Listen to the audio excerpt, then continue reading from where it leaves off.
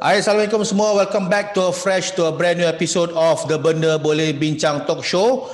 Dan seperti biasa, aku Faizal Mota akan bersiaran dalam satu lagi episod yang masih lagi menarik, masih lagi excellent. Dan hari ini kita kembali bersama dengan podcaster tetap kita, iaitu Abang Nizam. Apa khabar Abang Nizam? Baik. Kali ni episod ni agak unik dan luar biasa sikit, sebab selalunya saya kalau buat temu bual atau wawancara dengan Abang Nizam, dia sebelah-sebelah kita buat recording. Tapi sekarang abang berada kat mana bang? Kat rumah. Ya, sebab kita sekarang PKP 2.0 bang. Abang dah makan bang? Ya, dah. Okey, sebab saya selalu antara benda-benda yang saya titik beratkan kalau wawancara atau temu bual ni ialah makan. Kalau tak makan, tak ada energi, susah nak bercakap bang. Okay. Tadi nak beritahu orang lah, kita sebenarnya walaupun dah beberapa episod dengan Abang Nizam ni, tapi episod kali ni selain daripada kita bercakap di tempat masing-masing, cabaran dia tadi sangat hebat. Nak setting bercakap dekat recording ni pun Abang Nizam memerlukan satu tempat yang agak logistik, strategik juga sebenarnya untuk dapat line bang.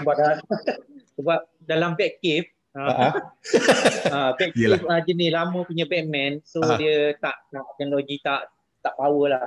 Kalau back cave yang Batman ke zaman sekarang ni dah canggih lah.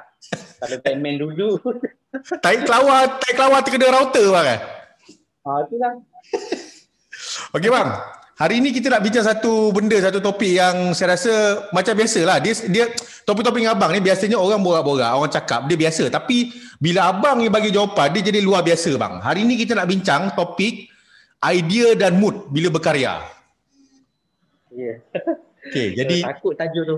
Ya bang, sebab semalam abang dah cakap kita dah buat recording, tapi abang tak ada mood bang. Sebab tu saya bagi dia dapat idea, jawab, ni bagus ni buat topik ni.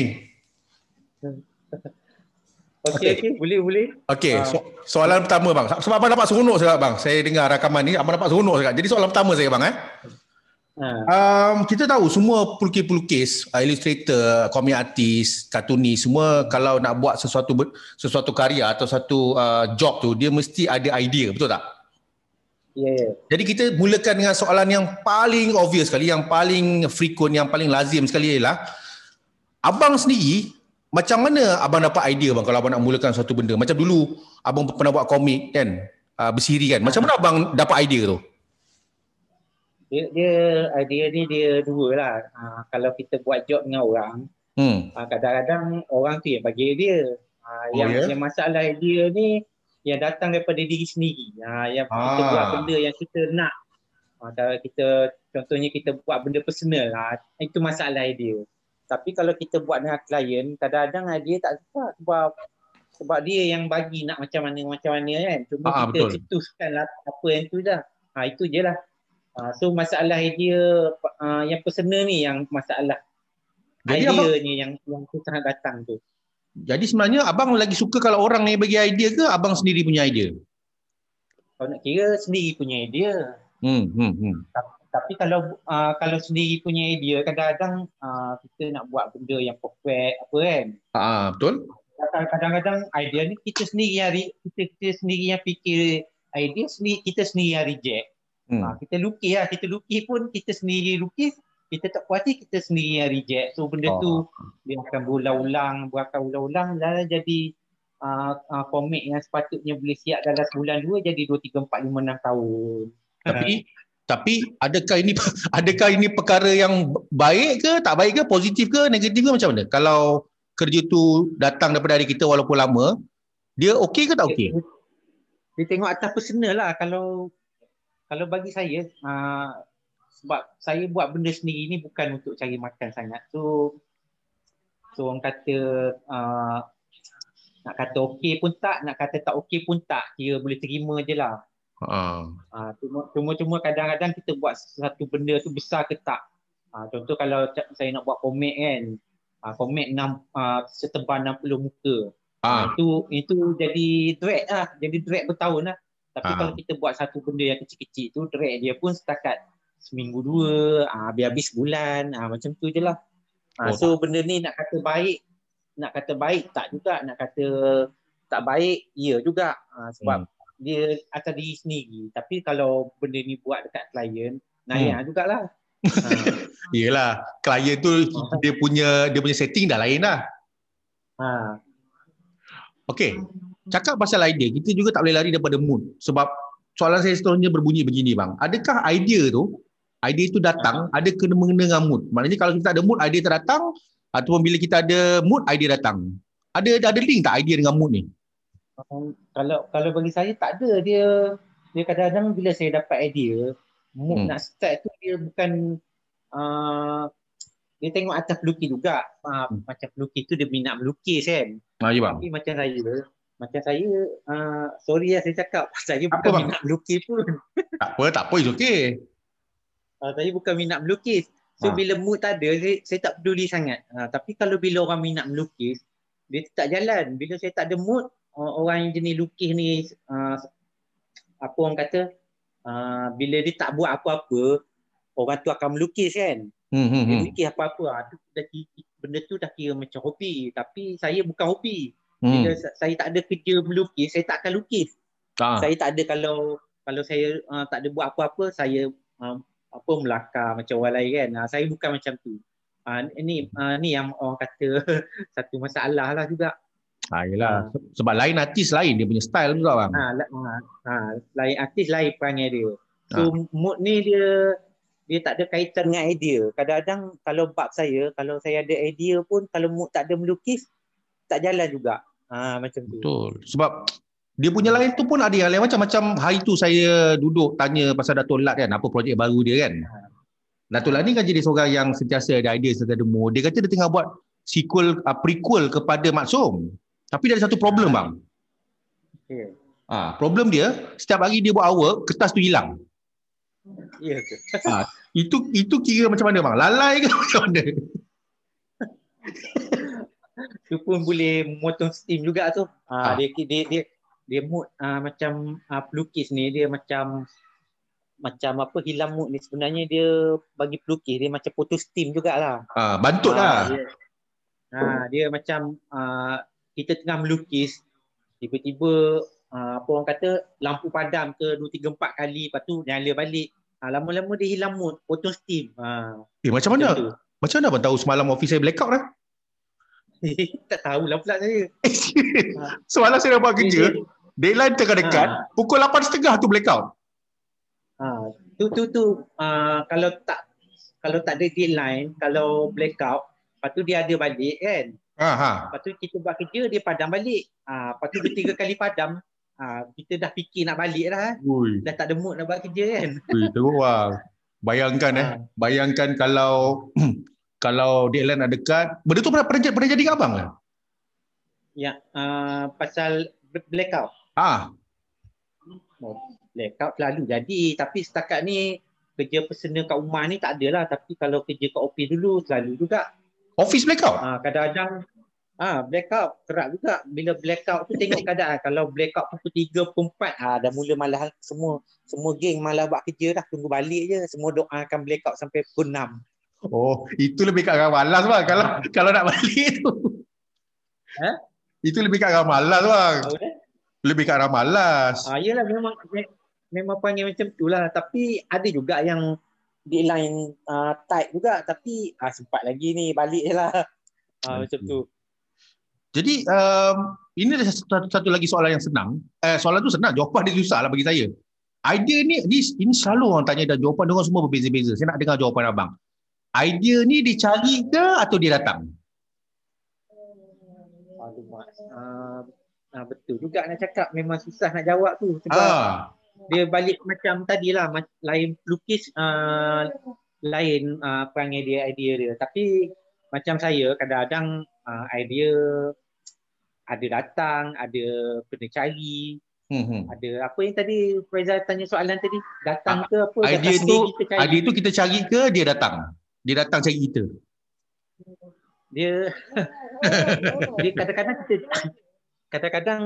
kadang-kadang kita cari. Kadang-kadang dia datang sendiri tu susah juga nak saya cakap. Sebab selama ni kalau saya buat kerja dengan sendiri, memang saya cari dia.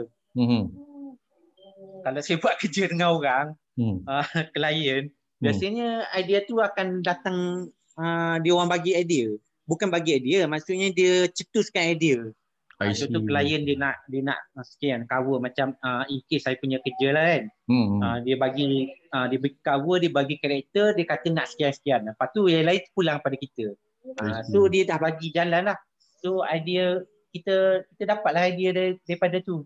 Maknanya benda ni dia balance lah bang Cuma kita akan berdepan dengan klien, dia apa kata, kalau kita cari idea, kita nak cari idea tu, bila datang balik dengan balikkan klien, dia akan bila saya berdepan dengan klien yang bela, dia datang kita, dia tak tahu nak buat apa. Selalu bang, selalu. Macam tu. Tapi saya jarang jumpa macam tu. Contohnya dia dah ada point dia nak cover, contoh saya kan. Lepas tu dia kata dia nak cover, tapi dia tak tahu nak buat cover apa. Yang tu bila saya jumpa macam tu, saya suspect dia punya projek dia tak start apa lagi pun. Duit ada tak bang? Bajet ada? Bajet dia ada tak? Bajet dia ada tak bajet? Bajet dia ada, tapi saya suspect kalau mau babit ke komik, kalau dia bagi cover, dia tak ada apa nak buat, dia tak ada idea blur apa nak buat, memang dia tak ada apa. Saya memang peratusan dia berjumpa memang projek dia memang tak jalan. Dia nak start buat cover dulu. Bila dia bagi macam tu, saya dah goreng-goreng, dah interview dia sikit, memang dia kata projek baru nak start lah.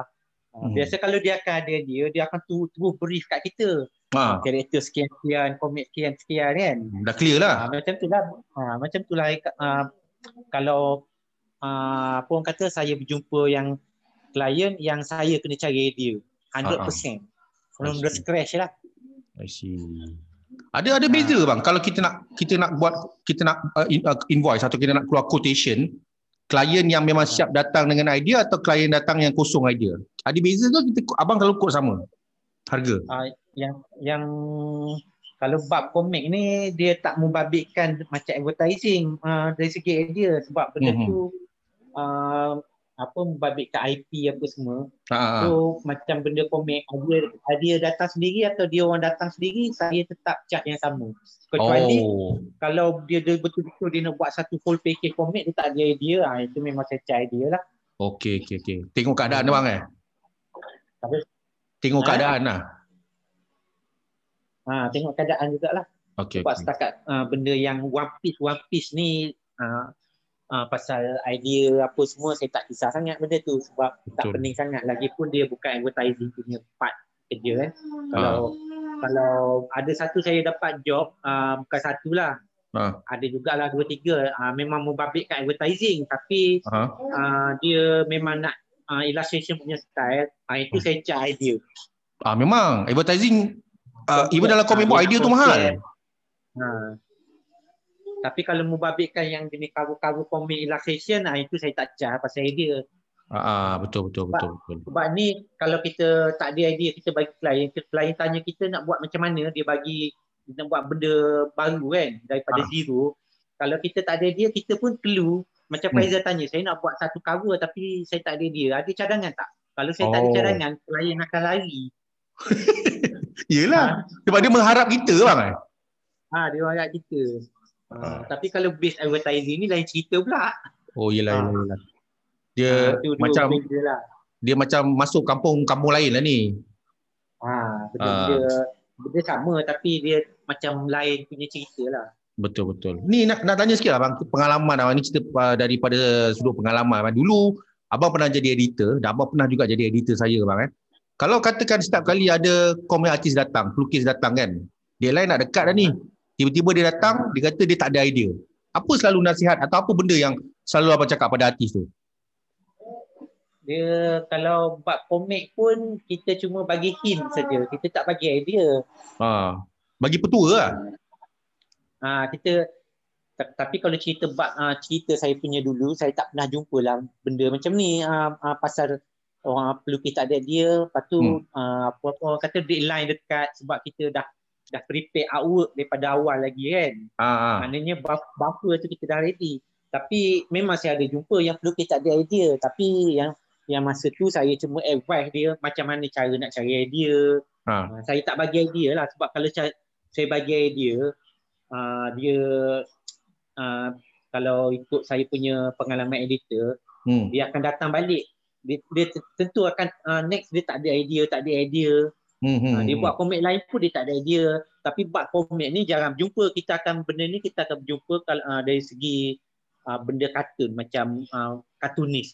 Dia nak buat kartun ni apa, one page, apa orang panggil kartun satu helai tu kan. Kalau kita tak ada idea, dia tetap akan datang kat kita. Macam saya dengar kes Hujang dulu, kes majalah Hujang atau Gayo sendiri kan. Ya bang, elok sebut nama dia bang. Kita kenal Gayo tu.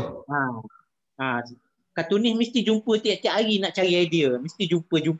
Bayangkanlah kalau 10 kartunis, tak jadi kerja lah. Ui, senang bang. Tapi bab komik ni bagi saya tak ada masalah. Yelah. Sebab dia sequential art bang Dia komik berpanel ni tak sama macam komik humor Kadang benda tu bila kita dapat satu cerita idea, dia boleh makan sampai berbulan-bulan, dia boleh olah cerita. Dia tarik. Sinopsis sikit, dia boleh tarik. Tapi macam kartun one page, one shot ni, memang susah. Esok dia nak idea lain, lusa dia nak idea lain. Bayangkanlah kalau hari-hari dia minta idea kat kita.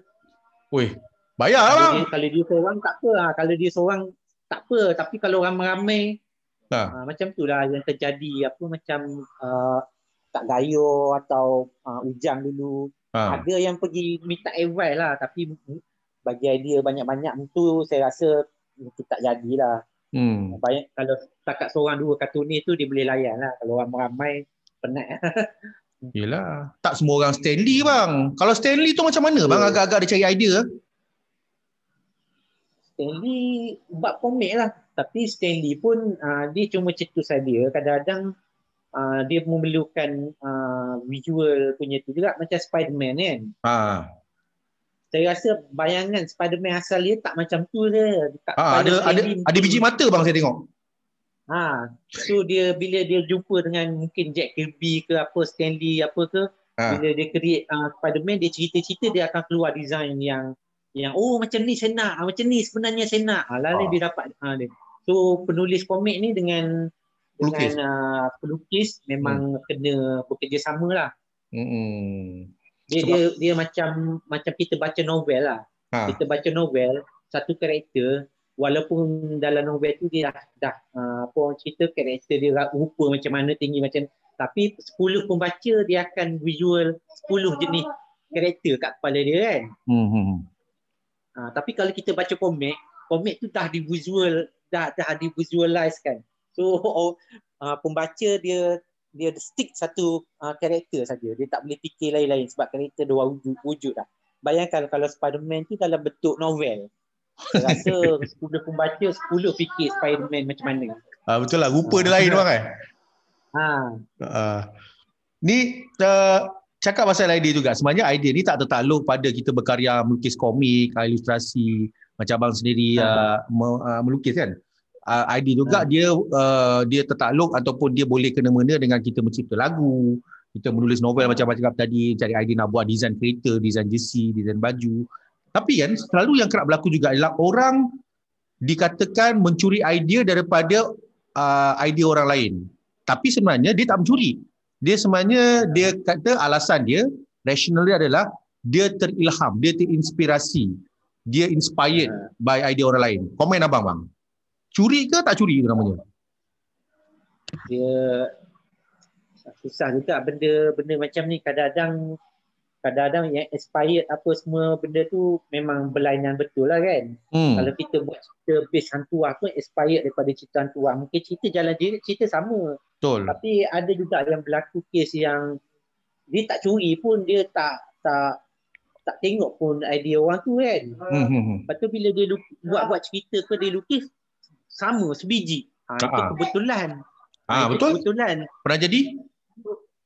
So benda ni saya tak boleh nak komen lebih lah sebab isu benda sama ni, apa orang kata, kita kalau nak elakkan juga kita kena betul-betul copyrightkan dia. Betul. So bila kita copyright dia, kalau benda tu keluar yang kemudian, so kita tahu siapa yang start dulu. Dia macam tu. Dia ada bukti bang Dia ada bukti, dia keluar dulu macam ni. So dia boleh fight lah. Tapi kalau dia tak ada bukti benda tu, walaupun orang tiru, dia tak boleh nak fight juga. Sebab kadang-kadang orang boleh kata kebetulan. Macam cerita Spiderman lah kan. Ada orang boleh buat tajuk Man Spider, macam-macam Batman, Man-Bat. Dulu ada lah bang cerita animasi Man Spider. Man Spider. Kalau Man Spider tu, kalau pemilik dia Spiderman, jenis bodoh-bodoh, dia boleh saman. padahal tak perlu buat saman tak sama pun. Kat Malaysia banyak berlaku benda macam ni lah, benda yang tak sama pun. Tapi nak saman. Sama-sama. Tapi tak lepas. Bang, ni soalan ni peribadi sikit, personal sikit. Kalau abang nak jawab boleh jawab, kalau abang tak nak jawab abang boleh lepas. Kalau abang sendiri lah, abang tengah lukis-lukis, buat satu komik, buat satu karya kan, tak tahu lah pernah jadi ke tak. Tiba-tiba ada orang cakap atau peminat abang cakap atau kawan abang cakap, ini macam komik si Anu kata ini macam Battle Chasers lah, ini macam Steampunk lah, ini macam Terminator lah. Abang dah pernah cari idea, abang dah lukis idea komik dah best-best, tiba kata komik abang ni macam si Anu. Pendapat abang macam mana bang? Saya okey macam tu sebab sebab bila saya lukis kan, dulu saya bila lukis, orang selalu bandingkan saya dengan pelukis. Lukis yang top lah, yang famous kan. Betul. Bila saya lukis, orang kata, ni contoh lah, bila saya tengah lukis orang kata, wah macam apa nama ni? Macam Jim Lee lah contohnya. Bila saya lukis, macam Jim Lee lah. Saya bangga lah macam tu. Maknanya abang tak ni tak sensitif tak kisah kan? Tak sensitif benda tu. Saya kata, saya habis-habis jawab, ya ke? Saya jawab macam tu je lah. Tapi ada artis dia marah tau bang. Tak tahu dia marah dari segi apa. Sebab kalau dia orang bandingkan saya macam Jim Lee. Jim Lee top gila tu. Tapi ada orang tak suka. Walaupun dia top gila, ada orang tak suka kan bang? Cuma saya tak suka macam ni. Saya tak suka bila orang datang saya, bila lukis dia kata, bang, wah abang ni pernah abang punya kartun, abang lukis ni ni apa nama dah, abang lukis komik Aba. Oh best abang. Tentu lah. Itu selalu lah bang. Bukan kat abang, hati-hati lain macam tu juga. Dia lukis komik lain, dia tuduh dia orang tu lukis komik lain. Ataupun orang jumpa saya, dia kata, wah abang lambuk. Saya minat abang lambuk. Lagi satu bang, sebab nama abang Nizam, kadang-kadang berlaku juga. Orang ingat abang Nizam Bacuk. Betul. Itu memang selalu. Itu memang saya selalu. Padahal memang saya selalu jumpa. Sekarang pun masih saya alami benda tu. Tapi saya tetap bangga sebab orang bandingkan saya dengan Nizam Bacuk, bukan dengan orang lain. Yelah. Kebetulan pula Nizam Bacuk tu kawan abang kan? Tapi bila abang borak-borak dengan Nizam Bacuk, saya bangga. Abang best friend dia kan? Abang kawan dengan dia kan? Ketika abang lepak-lepak, Nizam Bacuk pernah cakap ke abang tak? Ada itu orang cakap aku Nizamuddin, ada? Setakat ni tak ada lagi. Belum sebab dia lagi famous pada saya. Kalau saya lagi famous dari dia, mungkin akan jadi macam tu. Abang okey ke bang tak famous bang? Abang selalu cakap abang tak famous. Bagi saya abang famous. Abang okey ke tak famous? Saya famous bila orang kenal saya. Tapi kalau Faizal banding saya dengan Nizam Bacuk, bagi saya Nizam Bacuk lagi famous. Tapi kalau Faizal cakap saya famous, mungkin saya boleh kata saya famous. Tapi kalau banding dengan siapa-siapa, saya kurang famous lagi pada orang tu. Itu beza dia. Benda ni pun subjektif. Kebetulan saya kenal abang personal. Kalau orang lain saya rasa tak kenal kot.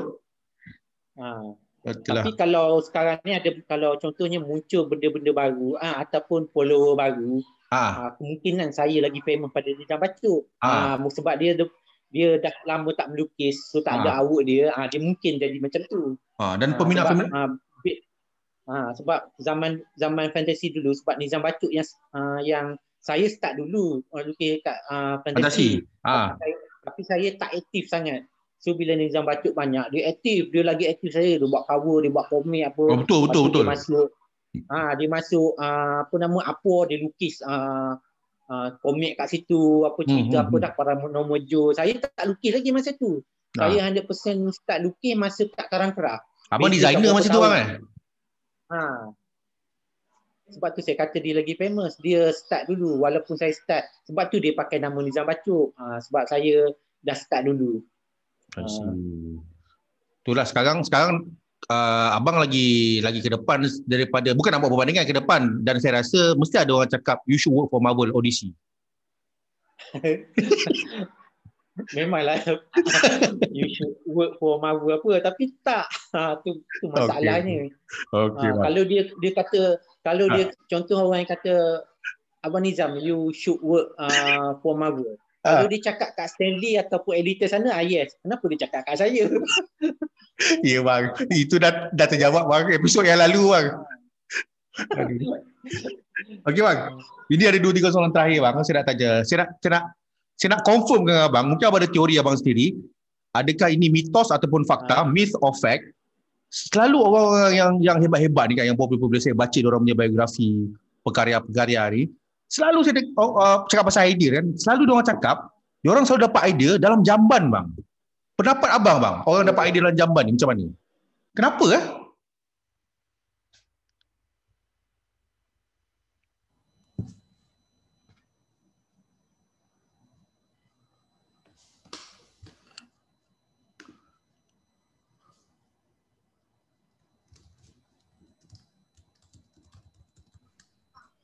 Hello, dengar ke? Tak apa bang. Abang termute tadi bang. Ya ke? Sebab saya tak usik apa pun. Tak apa. Mungkin dah tutup. Abang dengar tak soalan saya tadi?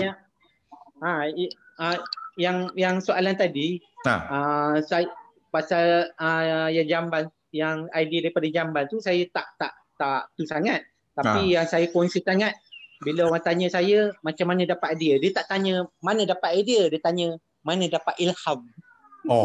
Ada beza bang? Tak tahu semua kalau kita sama dari segi satu dunia, kalau dari sama-sama artis, dia akan cakap saya mana dapat idea kan. Tapi kalau daripada orang yang keluar tu, dia selalu tanya mana dapat ilham. Macam tu. Apa bang? Apa beza dia? Tapi memanglah orang kata dapat kat jamban. Tak ada beza, tapi ilham tu nampak terlalu ilmiah. Saya tak dapat beza antara ilham, idea dan inspirasi. Apa beza tiga ni? Ada beza? Bagi saya inspirasi ada beza. Tapi idea ilham ni dekat sama lah. Ilham tu bahasa Arab lah bang. Ilham ni mana dapat ilham? Ilham tu bila orang tanya saya macam tu, rasa besar sangat dia tanya saya. Saya tak boleh nak jawab sebab ilham ni terlalu hebat. Macam pendeta. Pendeta ya boleh cakap. Pendeta ni dapat ilham.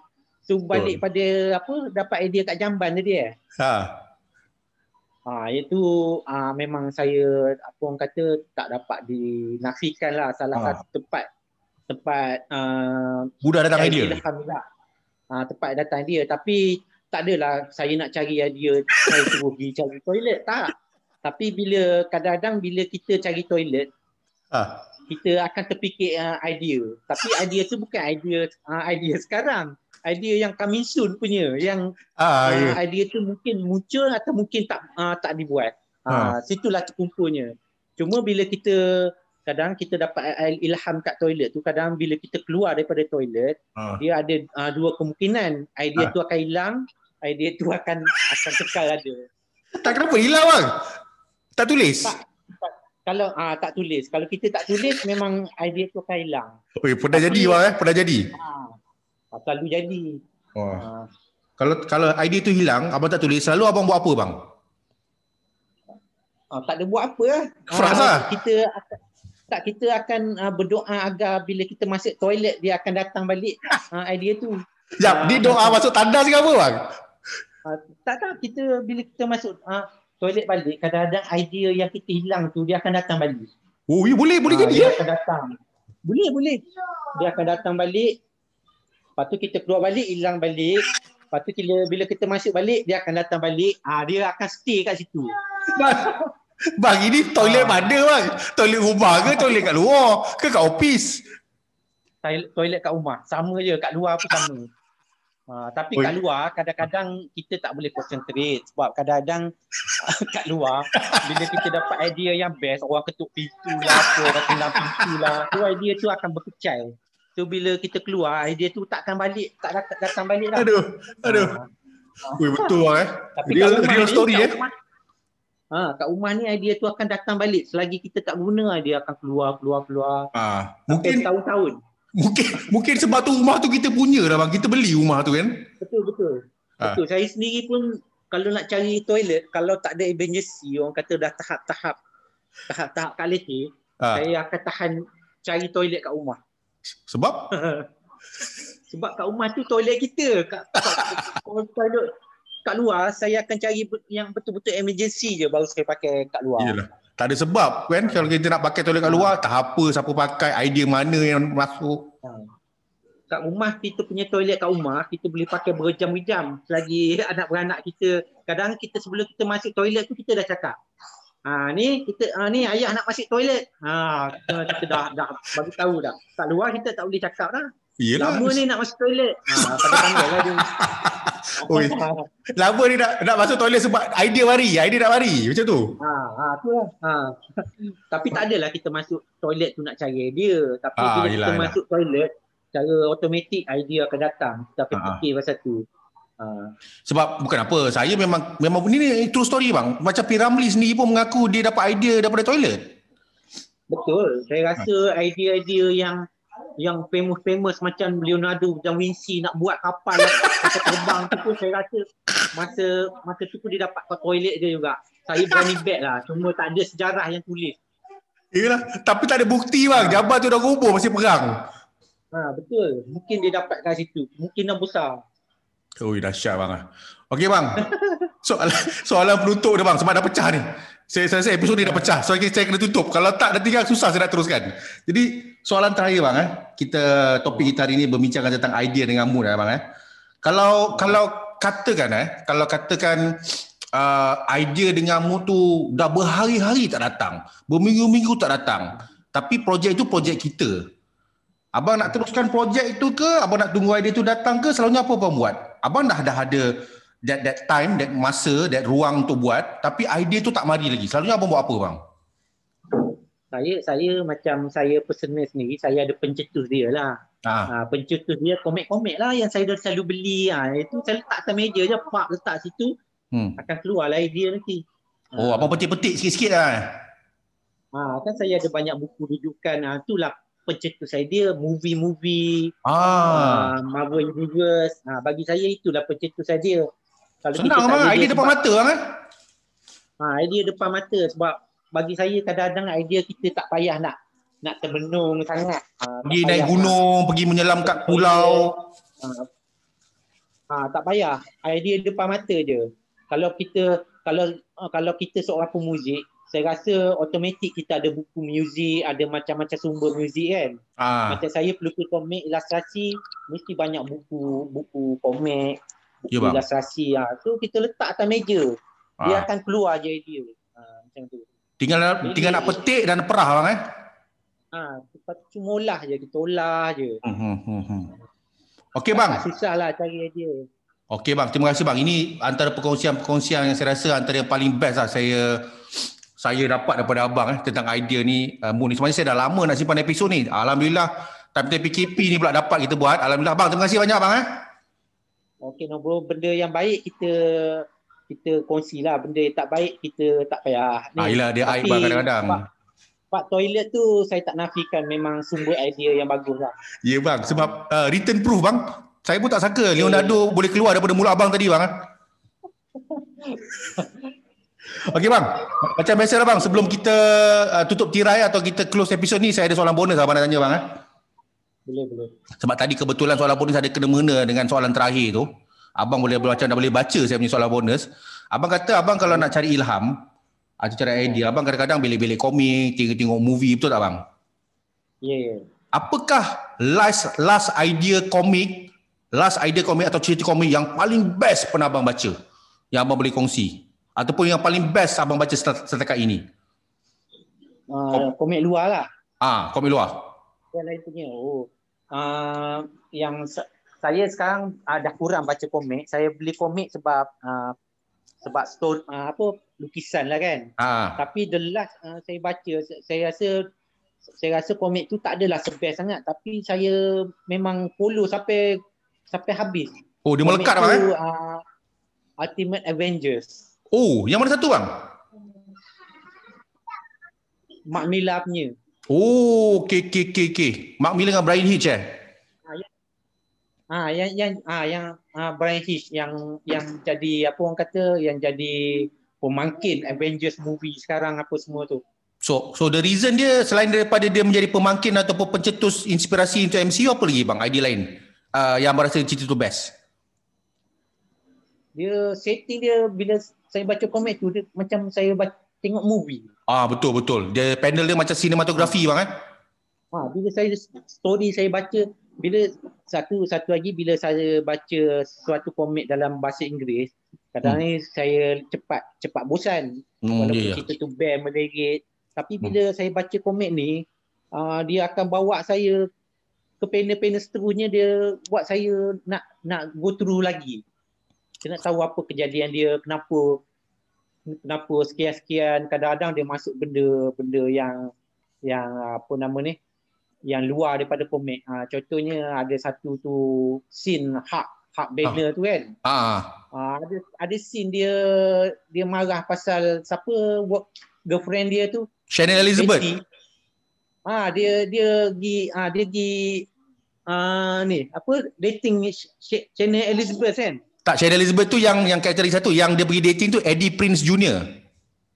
Eddie Prince Jr. Benda-benda macam tu saya kata, tu baca, seronok juga. Benda tu dia jadi macam walaupun benda tu fiction, tapi dia jadi macam reality. Betul, lukisan dia pun macam real lah bang Ya, macam real. Bila dia start, yang saya tengok dekat start Captain America zaman dia kan, dia panjat roket meletup ke atas, dia bawa saya tu lah. Betul, beza daripada zaman Jack Kirby lukis.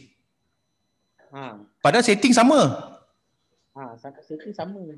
Tu antara komik yang saya follow betul-betul lah. Yang lain tu ada, tapi yang ni yang teringat kat kepala lah. Yang lain pun ada juga, tapi saya tak teringat kat kepala. Yang ni yang melekat melekat dalam sanubari dan lubuk minda abang, ilham pun dari bang Yang satu lagi, kalau yang lokal ni, yang lama-lama yang saya masih teringat sekarang, komik ni pendek je, pendek je. Komik Zoy, Harimau Berantai. Komik apa bang? Harimau Berantai. Dia keluar kat Berita Harian bang Harimau Kembali. Harimau Kembali. Dia komik sebiji je, Harimau Kembali. Dia keluar kat mana bang? Media Seni. Oh, Media Seni. Okey. Sebab saya kenal Zoy daripada Berita Harian. Lepas tu komik tu komik dah lama dah. Komik zaman Media Seni lama dululah, sebelum Media Seni. Sebelum apa kata pelukis Kuzai tu ambil alih lah. Cover pun orang lain. Cerita pasal apa bang yang Harimau Berantai tu? Banyak jugalah komik-komik lain. Cerita pasal apa yang cerita Zoy tu? Cerita pasal apa? Cerita pendekar, dia seorang panglima yang merasa dia macam terbuang lah. Dia terbuang sebab kampung dia tu diambil alih oleh penghulu yang kejam. Tapi masa dalam buangan tu, dia praktis benda yang baru-baru lah. Lepas tu dia balik semula. Dia lawan tu. Masa dia keluar tu, dia praktis dengan apa orang kata, dengan tok guru yang berlainan. Sebab dia praktis, bukan tok guru yang berlainan, dia praktis benda yang berlainan, teknik untuk melawan musuh dia yang berlainan punya kelebihan.